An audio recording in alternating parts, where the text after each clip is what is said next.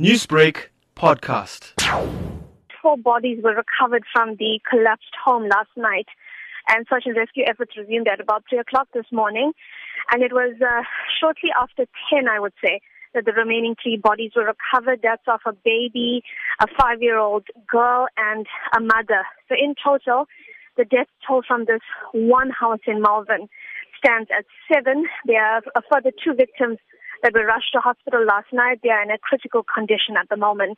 Were those 2 victims from the same home? Yes, indeed. So let me paint a picture for you. On this property, it is in a residential suburb in Malvern.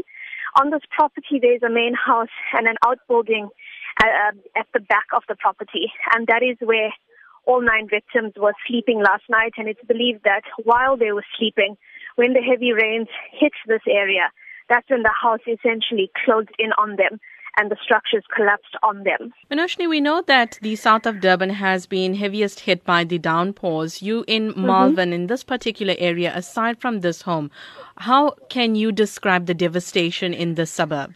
Driving in, it was quite clear that the rains had been quite persistent and that the damage we were seeing could only come from hours and hours of heavy, persistent rain. There's a primary school nearby that's been quite devastated by the overnight rains. Part of the structures have collapsed in. There have been mudslides in the area. So while this is possibly one of the worst hit homes, other homes have also suffered flooding. Walls, boundary walls have collapsed in on them. And like you say, it's not just homes, it's schools in the area, businesses in the area.